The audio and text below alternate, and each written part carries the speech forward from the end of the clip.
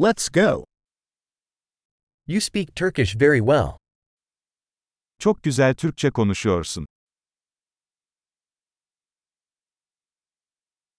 I finally feel comfortable speaking Turkish. Sonunda Türkçe konuşma konusunda kendimi rahat hissediyorum.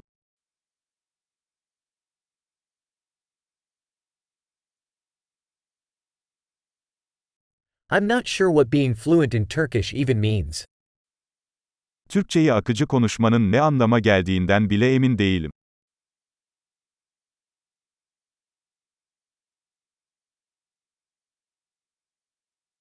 I feel comfortable speaking and expressing myself in Turkish.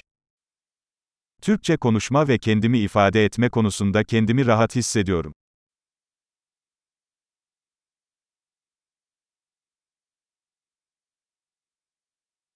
But there are always things that I don't understand.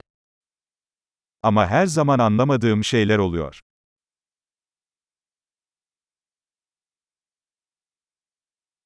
I think there's always more to learn. Her zaman öğrenecek daha çok şeyin olduğunu düşünüyorum.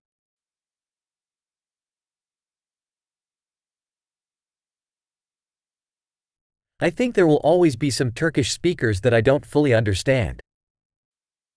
Sanırım her zaman tam olarak anlamadığım bazı Türkçe konuşanlar olacak.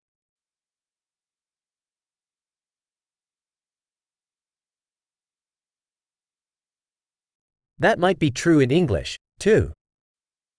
Bu İngilizce için de geçerli olabilir.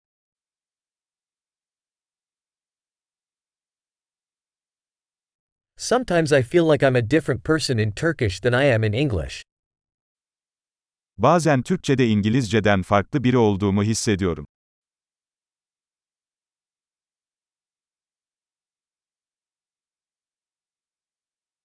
I love who I am in both languages. Her iki dilde de kim olduğumu seviyorum.